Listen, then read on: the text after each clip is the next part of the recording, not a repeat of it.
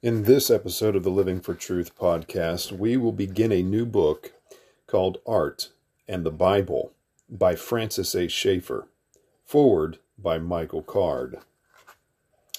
This is 2 essays. Contents. Foreword by Michael Card, page 7. Essay 1, Art in the Bible, beginning on page 13. The second essay begins on page 49. Some Perspectives on Art. Foreword. And with truth comes beauty, and with this beauty a freedom before God. In 1812, Dr. Benjamin Rush wrote a letter of congratulations to his close friend John Adams. He had been encouraging Adams and Thomas Jefferson to renew their long fractured friendship. Adams had responded, offering an, quote, olive branch, end quote, letter written to Jefferson on New Year's Day. Jefferson responded shortly afterward. Upon hearing the good news, an overjoyed Rush wrote back to Adams, quote, some talked, some wrote, and some fought to promote and establish it. That is, the American Revolution. But you and Mr. Jefferson thought for us all. End quote. 200 years later, another revolution took place, a revolution of the Spirit. It was called the Jesus Movement, and unless you were caught up in the midst of it, you might have difficulty appreciating what a liberating word, what a breath of fresh air, art, and the Bible was. A lot of people talked, wrote, and even fought over the Jesus Movement. But Francis Schaeffer did a good deal of thinking for us. And more importantly, he taught us how to think. Almost as soon as the movement began, it was plagued with confusion. While some of us were trying to embrace the gifts God was pouring out on the body, others were calling them a curse. They claimed that contemporary styles, even certain instruments, like the guitar, were not appropriate or acceptable in the church. Into the midst of this confusion stepped a quirky, goateed man in lederhosen. He spoke words of faith and freedom into a world that had become suspicious of the beautiful. Schaeffer reminded us that the Father of Jesus was also the God of beauty. At a time when we needed concrete biblical objectives, Schaeffer provided perspectives and structures, major and minor, while at the same time insisting again and again that it is our lives that are supposed to be the lived-out works of art. We were free, he insisted. Our imaginations were free. We were free to create, as long as we never forgot that we were slaves to Jesus. Schaeffer moved freely from Heidegger to Eliot, to Filippo Lippi, to Luther, expecting those of us who weren't familiar with these creative giants to go look them up. In the process, he exposed us to a wide scope of thinkers we would never have known otherwise. His insistence on the integration of content with vehicle and what he called validity provided a directive that cut through the confusing fog caused by all the dissension. But his encouragement was not a carte blanche. It was a defense of artists to the church and a challenge to the artists themselves to remain redemptively within the church. This book, a primer on biblical creativity, sought to drum into us the idea that we create out of a worldview, and that it is our responsibility to align that point of view with Scripture before we continue on. He encouraged artists to take seriously the lordship of Christ in every aspect of their creative lives. He brought biblical clarity at a time when the movement badly needed it. He warned us that our creative struggle should and indeed would last a lifetime. My experience has shown that he was right. At a time when doors were being slammed in our faces, he sought to open them, or at least to hand us a key.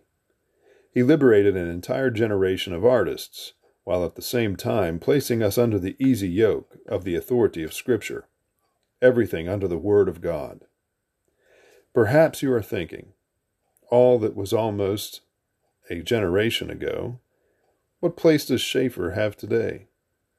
Though it might be true to repeat the worn-out notion that, quote, this book can speak to a whole new generation, end quote, that does not really say enough. Today, over 30 years after it was written, many of us believe a new movement is coming. What we believe and hope and trust is that the timing of this new edition of Art and the Bible is in accordance with a new revolution of the Spirit that is soon to come. So, young artists, invest yourself in the truth of this little book. Open your eyes to the beauty that is unveiled through the Scriptures and the gospel of Jesus Christ. And finally, come alive to the freedom that is uniquely yours to create to the glory of God. Think. Michael Card, singer, songwriter, and author of Scribbling in the Sand. Chapter 1. Art in the Bible. What is the place of art in the Christian life? Is art, especially the fine arts of painting and music, simply a way to bring in worldliness through the back door? We know that poetry may be used to praise God in, say, the Psalms, and maybe even in modern hymns. But what about sculpture or drama? Do these have any place in the Christian life? Shouldn't a Christian focus his gaze steadily on religious things alone and forget about art and culture? The Lordship of Christ. As evangelical Christians, we have tended to relegate art to the very fringe of life. The rest of human life, we feel, is more important. Despite our constant talk about the Lordship of Christ, we have narrowed its scope to a very small area of reality. We have misunderstood the concept of the Lordship of Christ over the whole of man and the whole of the universe, and have not taken to us the riches that the Bible gives us for ourselves, for our lives, and for our culture. The Lordship of Christ over the whole of life means that there are no Platonic areas in Christianity, no dichotomy or hierarchy between the body and the soul. God made the body as well as the soul, and redemption is for the whole man. Evangelicals have been legitimately criticized for often being so tremendously interested in seeing souls get saved and go to heaven that they have not cared much about the whole man. The Bible, however, makes 4 things very clear. 1.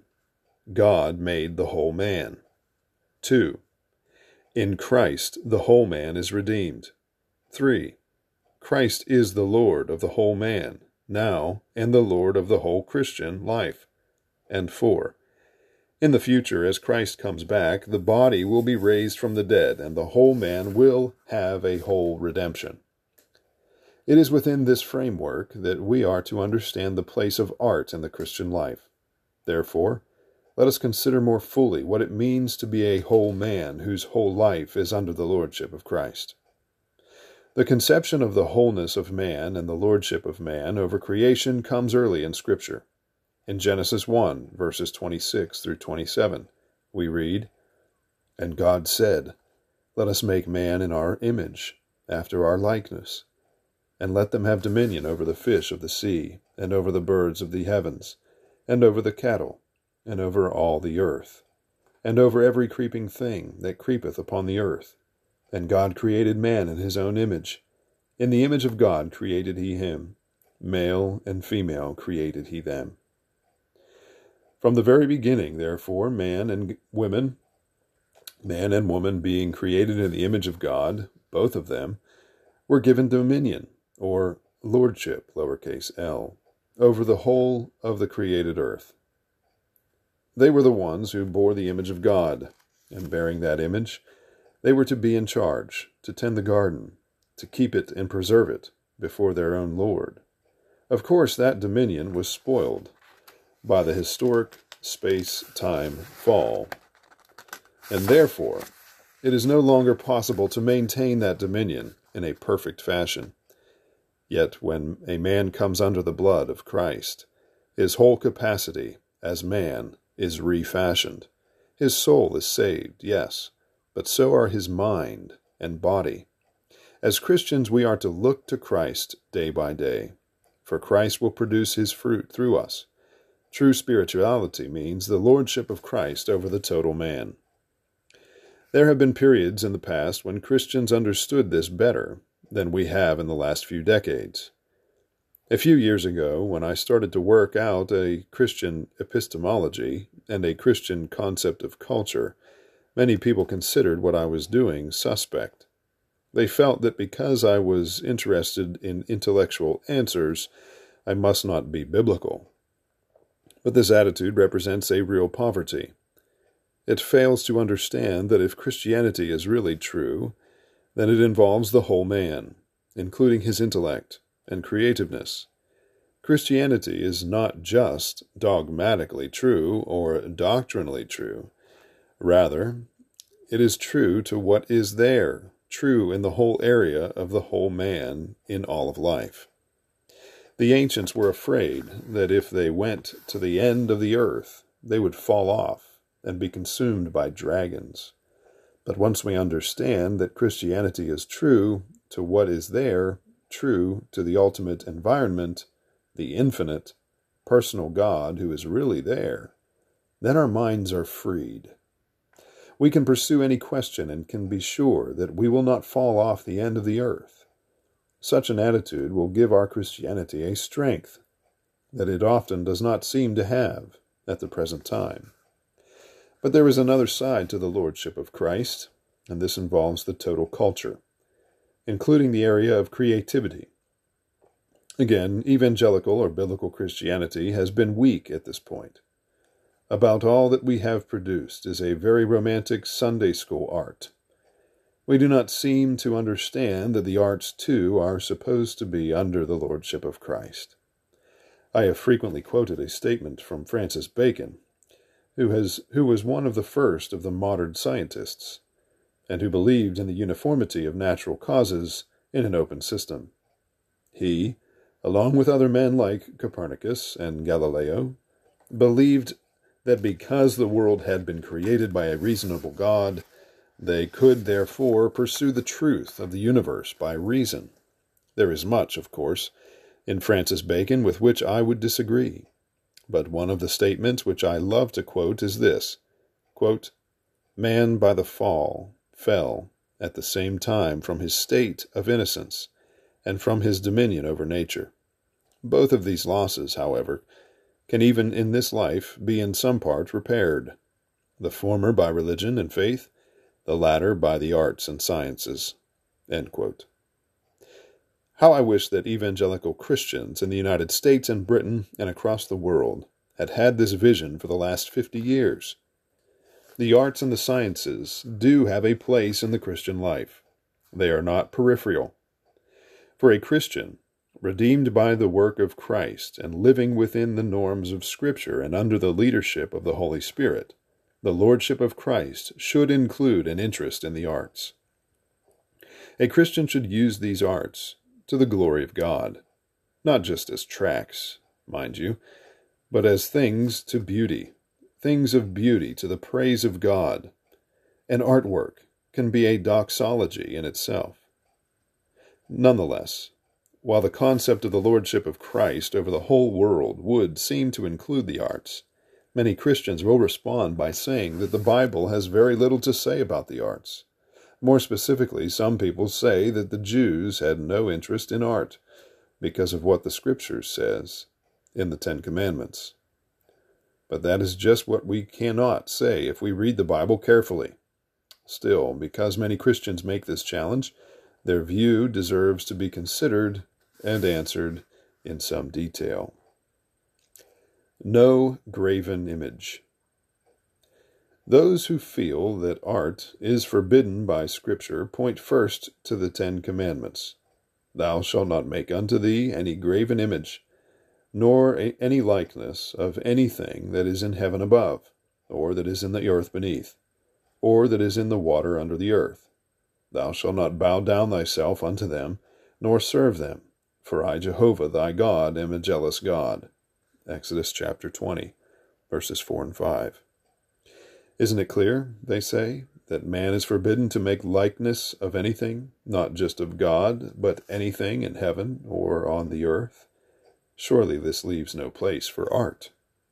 But before we accept this conclusion, we should look at another passage in the law, which helps us to understand what the commandment in Exodus actually means.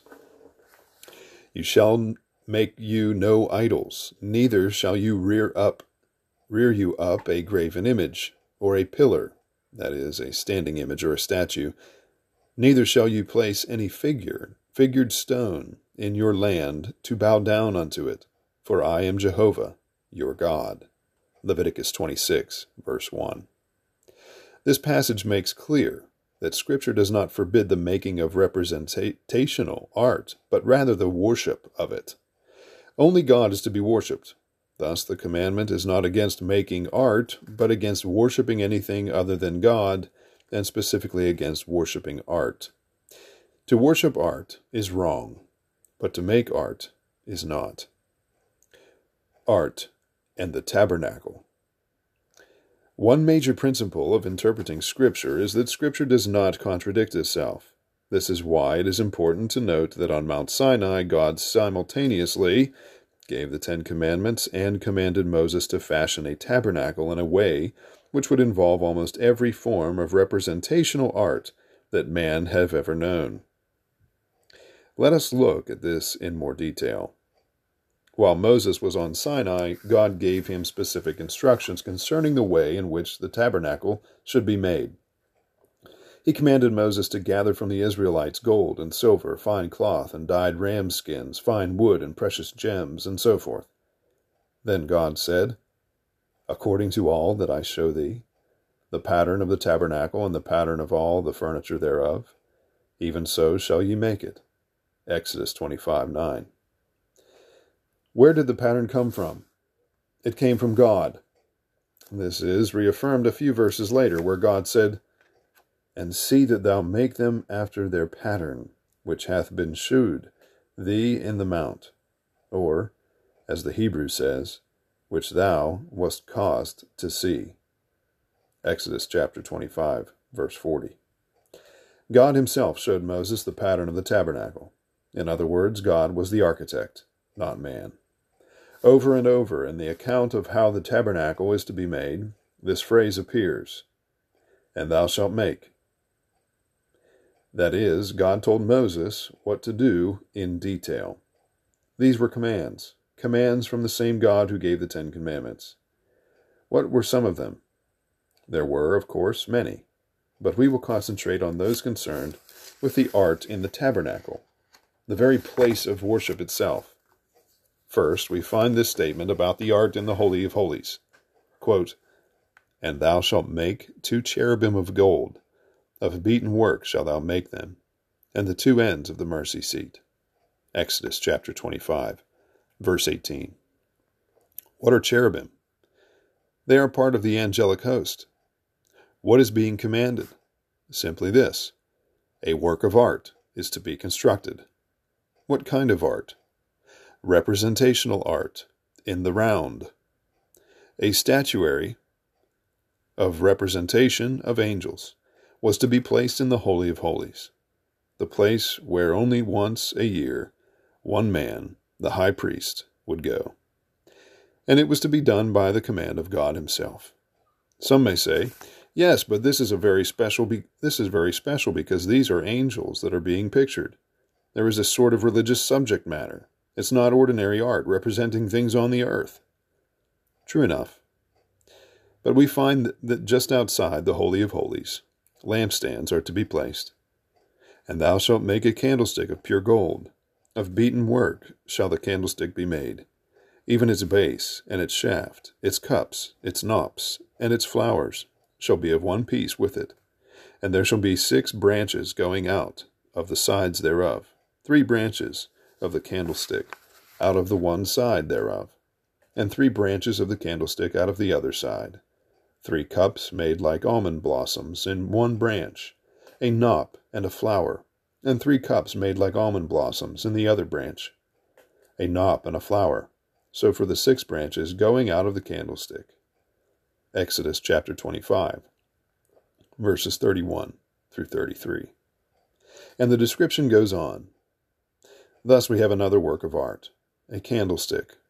And how is it decorated? Not with representations of angels, but with representations of nature, flowers, blossoms, things of natural beauty. And these are to be in the tabernacle at the command of God, in the midst of the place of worship. Later in Exodus, we find this description of the priest's garments. And upon the skirts of it thou shalt make pomegranates of blue, and of purple, and of scarlet, round about the skirts thereof. Exodus 28:33. Thus, when the priest went into the Holy of Holies, he was to take with him on his garments a representation of nature, carrying that representation into the presence of God. Surely this is the very antithesis of a command against works of art. But there is something further to note here.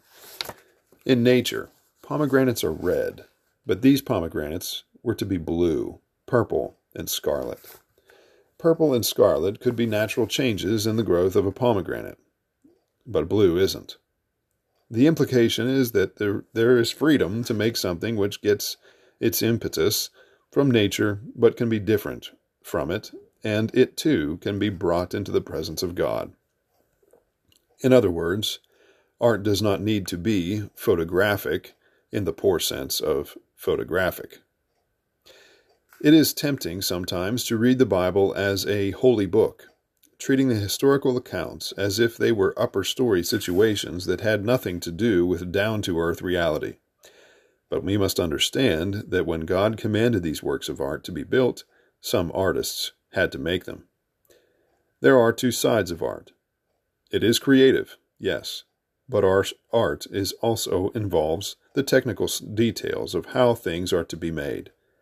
Exodus 37:7, we are given something of these technical details. And he made 2 cherubim of gold. Of beaten work made he them at the 2 ends of the mercy seat. The cherubim on the ark didn't suddenly appear out of the sky. Somebody had to get his hands dirty. Somebody had to work out the technical problems.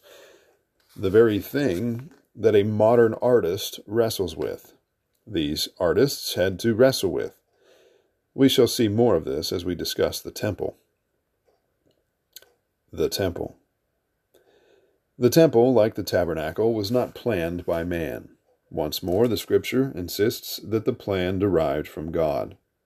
David, the chronicler, gave Solomon, quote, the pattern of all that he had by the Spirit, end quote, for the various parts of the temple. 1 Chronicles 28:11 through 12. And verse 19 reads, all this, said David, have I been made to understand in writing from the hand of Jehovah, even all the works of this pattern. End quote. David's experience with God regarding the temple was not just an upper-story religious experience. Part of this experience involved the propositional revelation of how the temple should be made. David knew how to build the temple because God told him. In fact, David said that God made him understand in writing what the temple was to look like. We are not told by what means this writing, this propositional revelation came, but we are told that David, by inspiration of God, had such a writing which gave him the pattern of the building. What, therefore, was to be in the temple? For one thing, the temple was to be filled with artwork. Quote, and he, that is Solomon, garnished, or covered, the house with precious stones for beauty. 2 Chronicles chapter 3, verse 6. Notice this carefully. The temple was covered with precious stones for beauty. There was no pragmatic reason for the precious stones. They had no utilitarian purpose. God simply wanted beauty in the temple. God is interested in beauty. Come with me to the Alps and look at the snow-covered mountains. There can be no question. God is interested in beauty. God made people to be beautiful, and beauty has a place in the worship of God. Young people often point out the ugliness of many evangelical church buildings. Unfortunately, they are often right.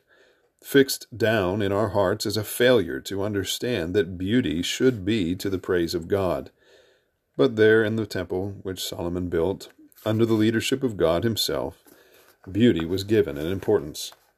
The chronicler goes on to say that Solomon overlaid also the house, the beams, the thresholds, and the walls thereof, and the doors thereof, with gold, and carved cherubim on the walls. 2 Chronicles chapter 3, verse 7. We talked above about the cherubim in the Holy of Holies. They were art in the round.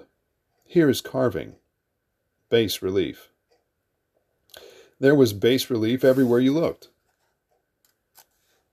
And there was also art in the round. Quote, "And in the most holy house he made 2 cherubim of image work." Verse 10. Then in verses 16 and 17 we read, "And he made chains in the oracle, and put them on the tops of the pillars. And he made 100 pomegranates, and put them on the chains. And he set up the pillars before the temple, one on the right hand, and the other on the left."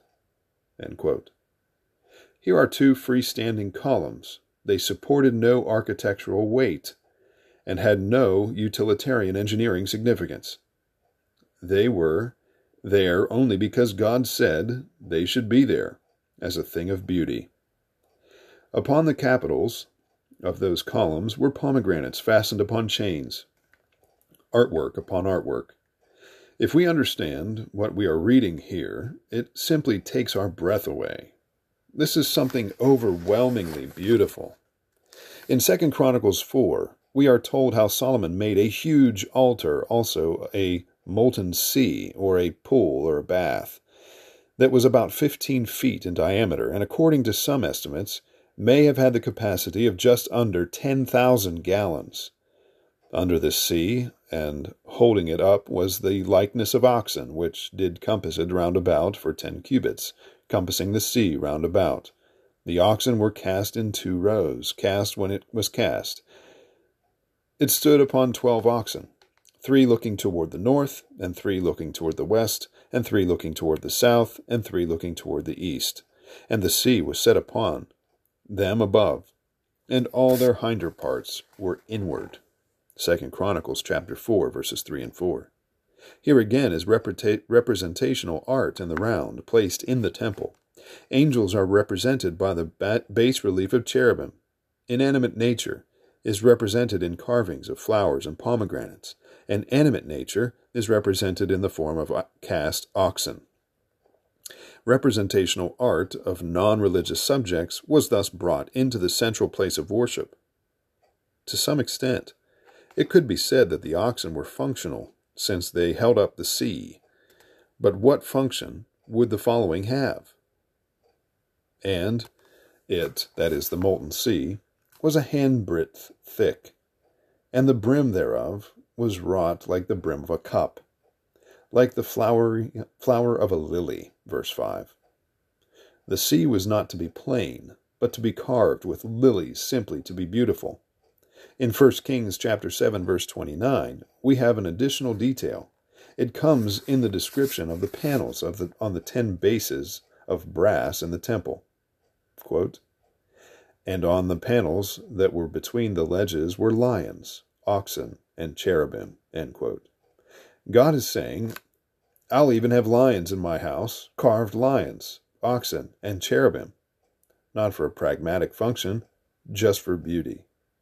We could, of course, continue to multiply the references to art in relationship to the temple. For example, 1 Kings chapter 6, verse 29 reads, "And he carved all the walls of the house round about with carved figures of cherubim and palm trees and open flowers, without and within." This sounds much like what we have looked at above, but it brings into focus something different. Here, cherubim, palm trees, and flowers are put together. In other words, we have representational art of both the seen and the unseen world. I don't believe cherubim is a figure of speech. Cherubim have form and are real. In fact, I am looking forward to seeing them someday. Yet we may well ask, how can you make a representation of something in the unseen world? The answer is simple. It's easy if God tells you what they look like. The making of cherubim was something to do with propositional revelation. Ezekiel, for example, saw cherubim twice. Ezekiel chapter 1, verses 4 through 25, and Ezekiel chapter 3, verses 12 through 13. There is nothing at all problematic in picturing cherubim if God shows you or tells you what they look like. We saw how, with the tabernacle, the artist was required to solve certain technical problems. The same is true for the art in the temple. In the plain of Jordan did the king cast them, the various works of art that were to be in the temple, in the clay ground between Succoth and Zeredah. 2 Chronicles chapter 4, verse 17. Just as Michelangelo chipped with his hands the marble from the great Italian quarries, so the Hebrew artist casts the bronze in a particular geographical place, a place where the clay was just right to make a good form from his model. These Hebrew artists were not different from men today. Both live in the same world and have to deal with all the technical realities of the various forms of art. Secular art.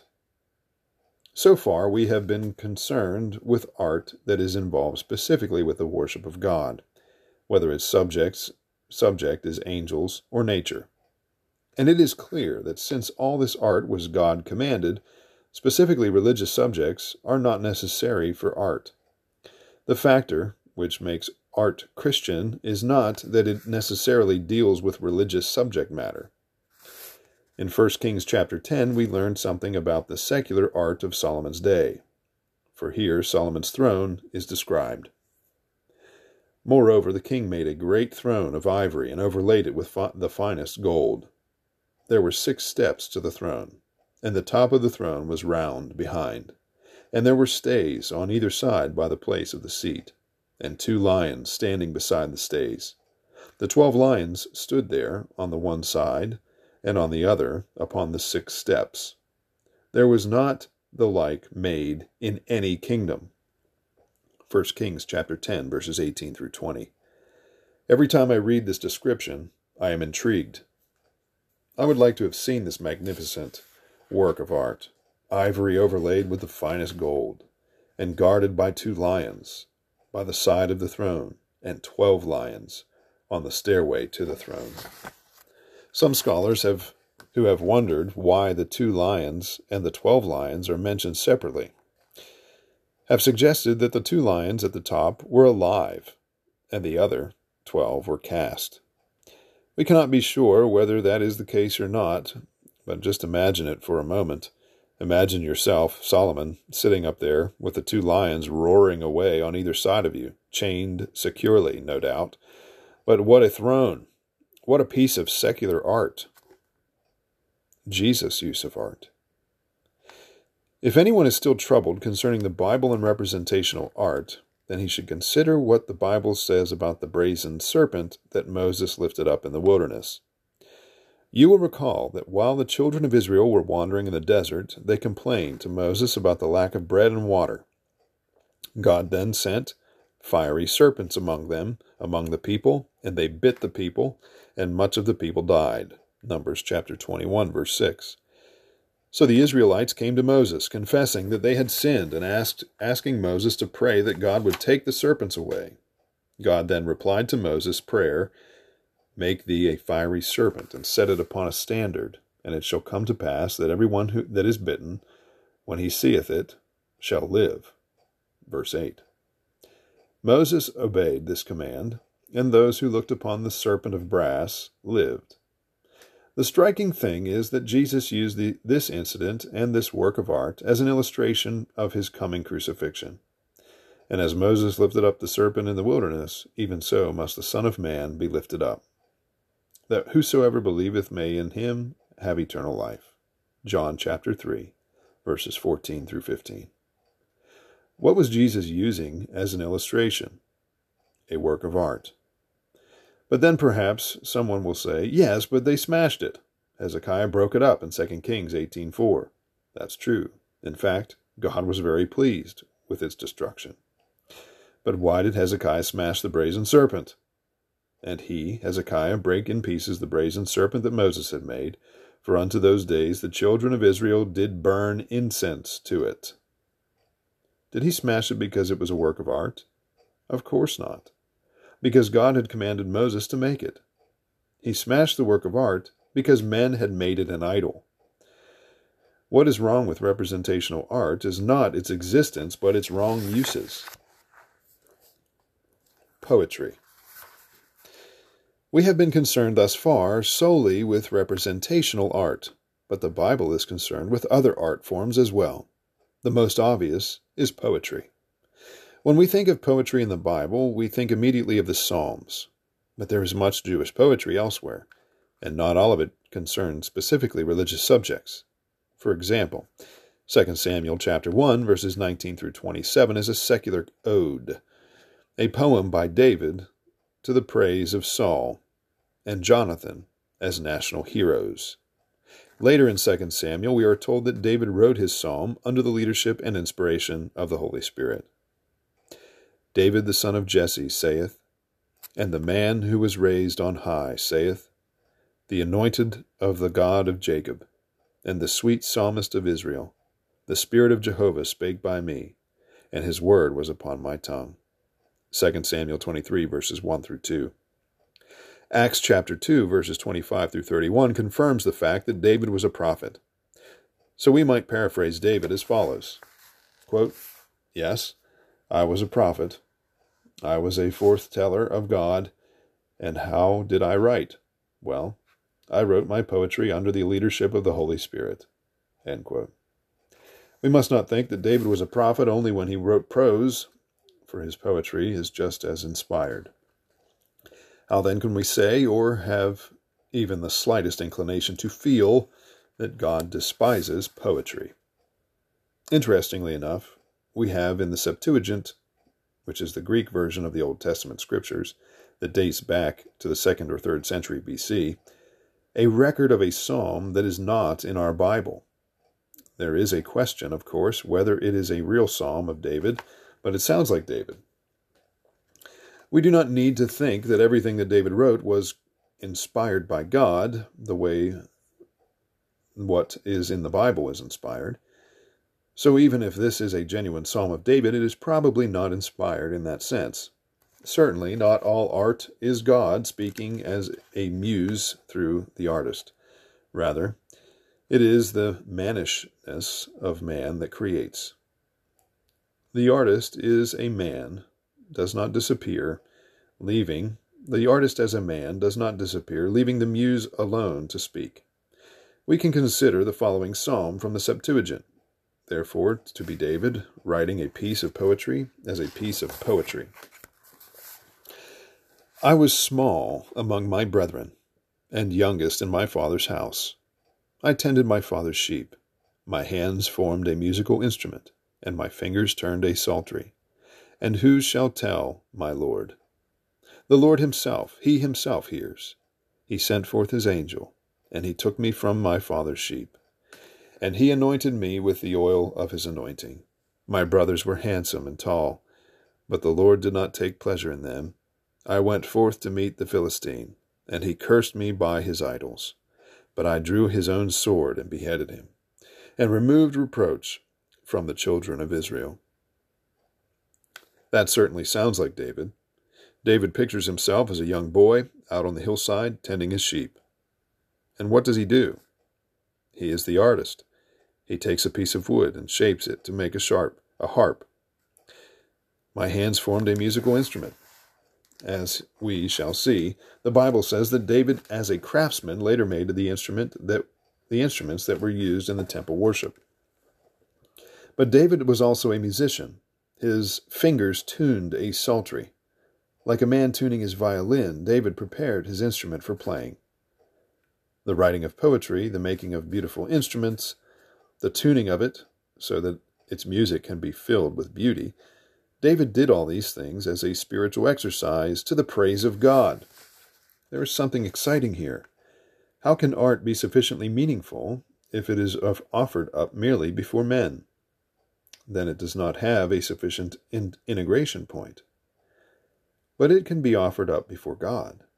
David says, "And who shall tell my Lord?" That is, who shall tell my Lord that I made a beautiful instrument? Who will tell him that I turned the psaltery? Who will tell him that I have written this poetry? Who will tell him about my song? Then David responds, "The Lord himself. He himself hears." Nobody had to go and tell God. God knew. So the man who really loves God, who is working under the lordship of Christ, could write his poetry, compose his music, construct his musical instruments, fashion his statues, paint his pictures, even if no man ever saw them. He knows God looks upon them.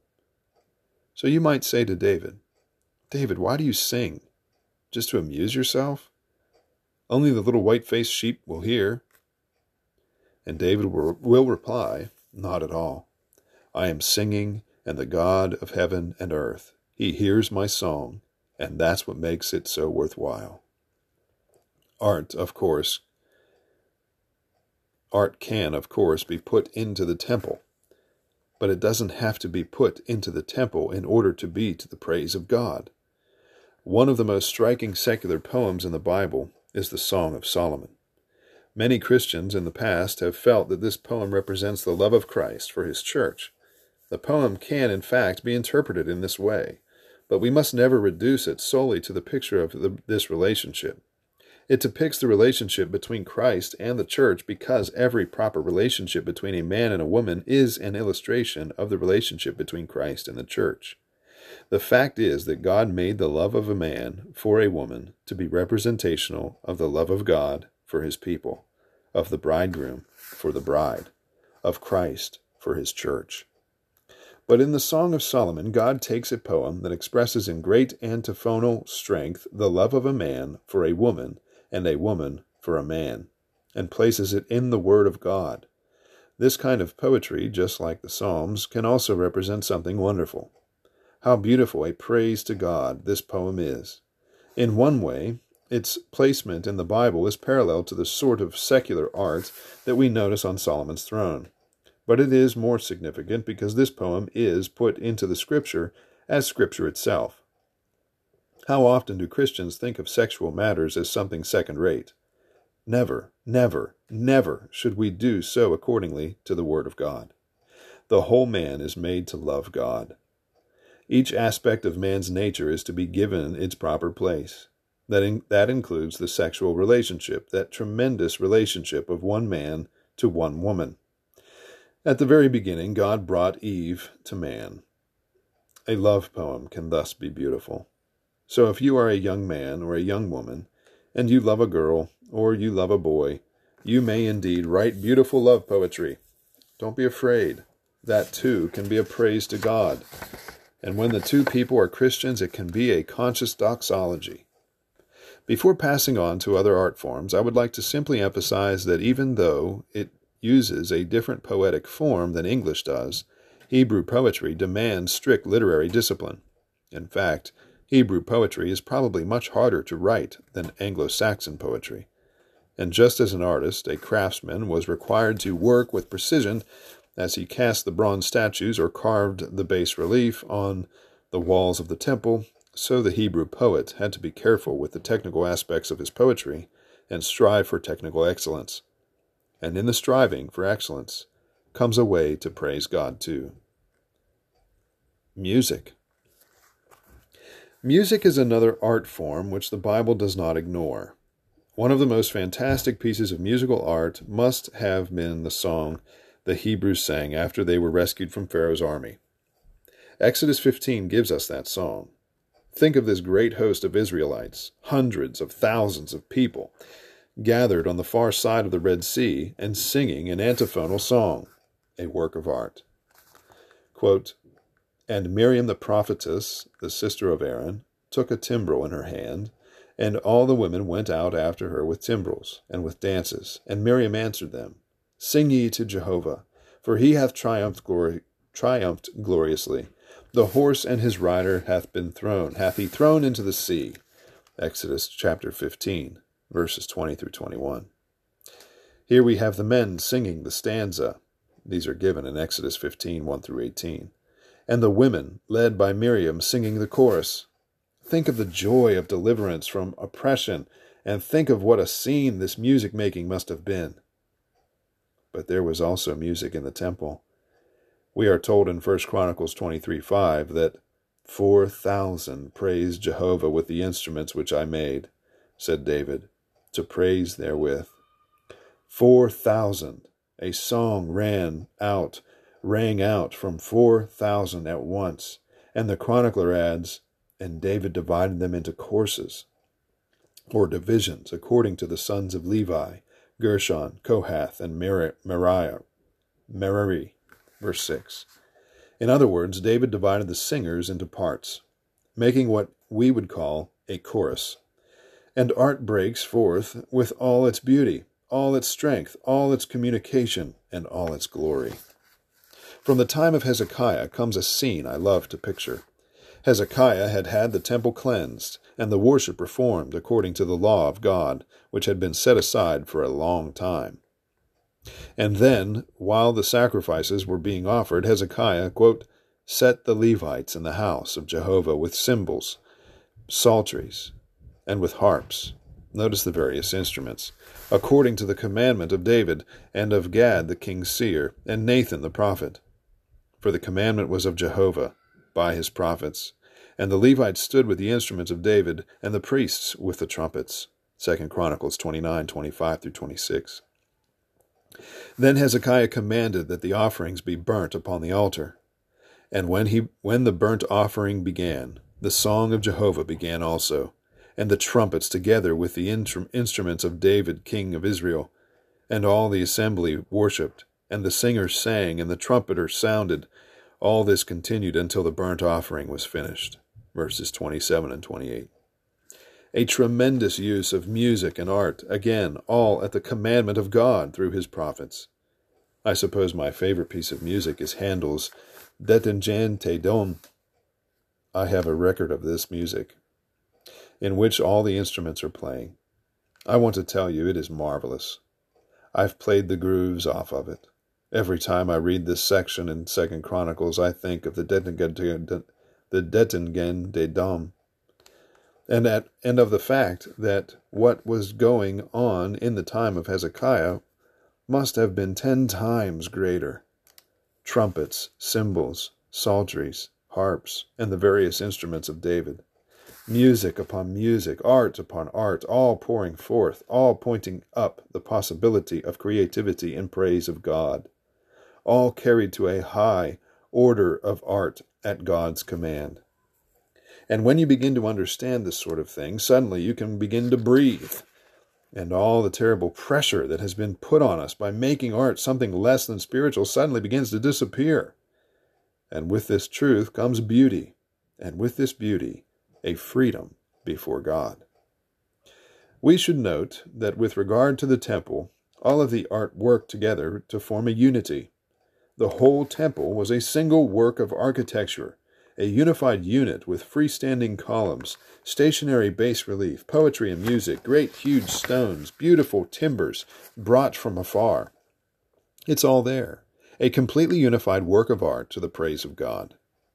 Surely this has something to say to us about architecture, and we ought to be asking the Lord how we can produce this kind of praise to God today. Drama and dance. 2 more art forms are mentioned in the Scripture.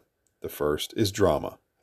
In Ezekiel we read, quote, Thou also, son of man, take thee a tile, and lay it before thee, and portray upon it a city, even Jerusalem, and lay siege against it, and build forts against it, and cast up a mound against it, set camps also against it, and plant battering rams against it round about, and take thou unto thee an iron pan, or a flat plate, and set it for a wall of iron between thee and the city, and set thy face toward it.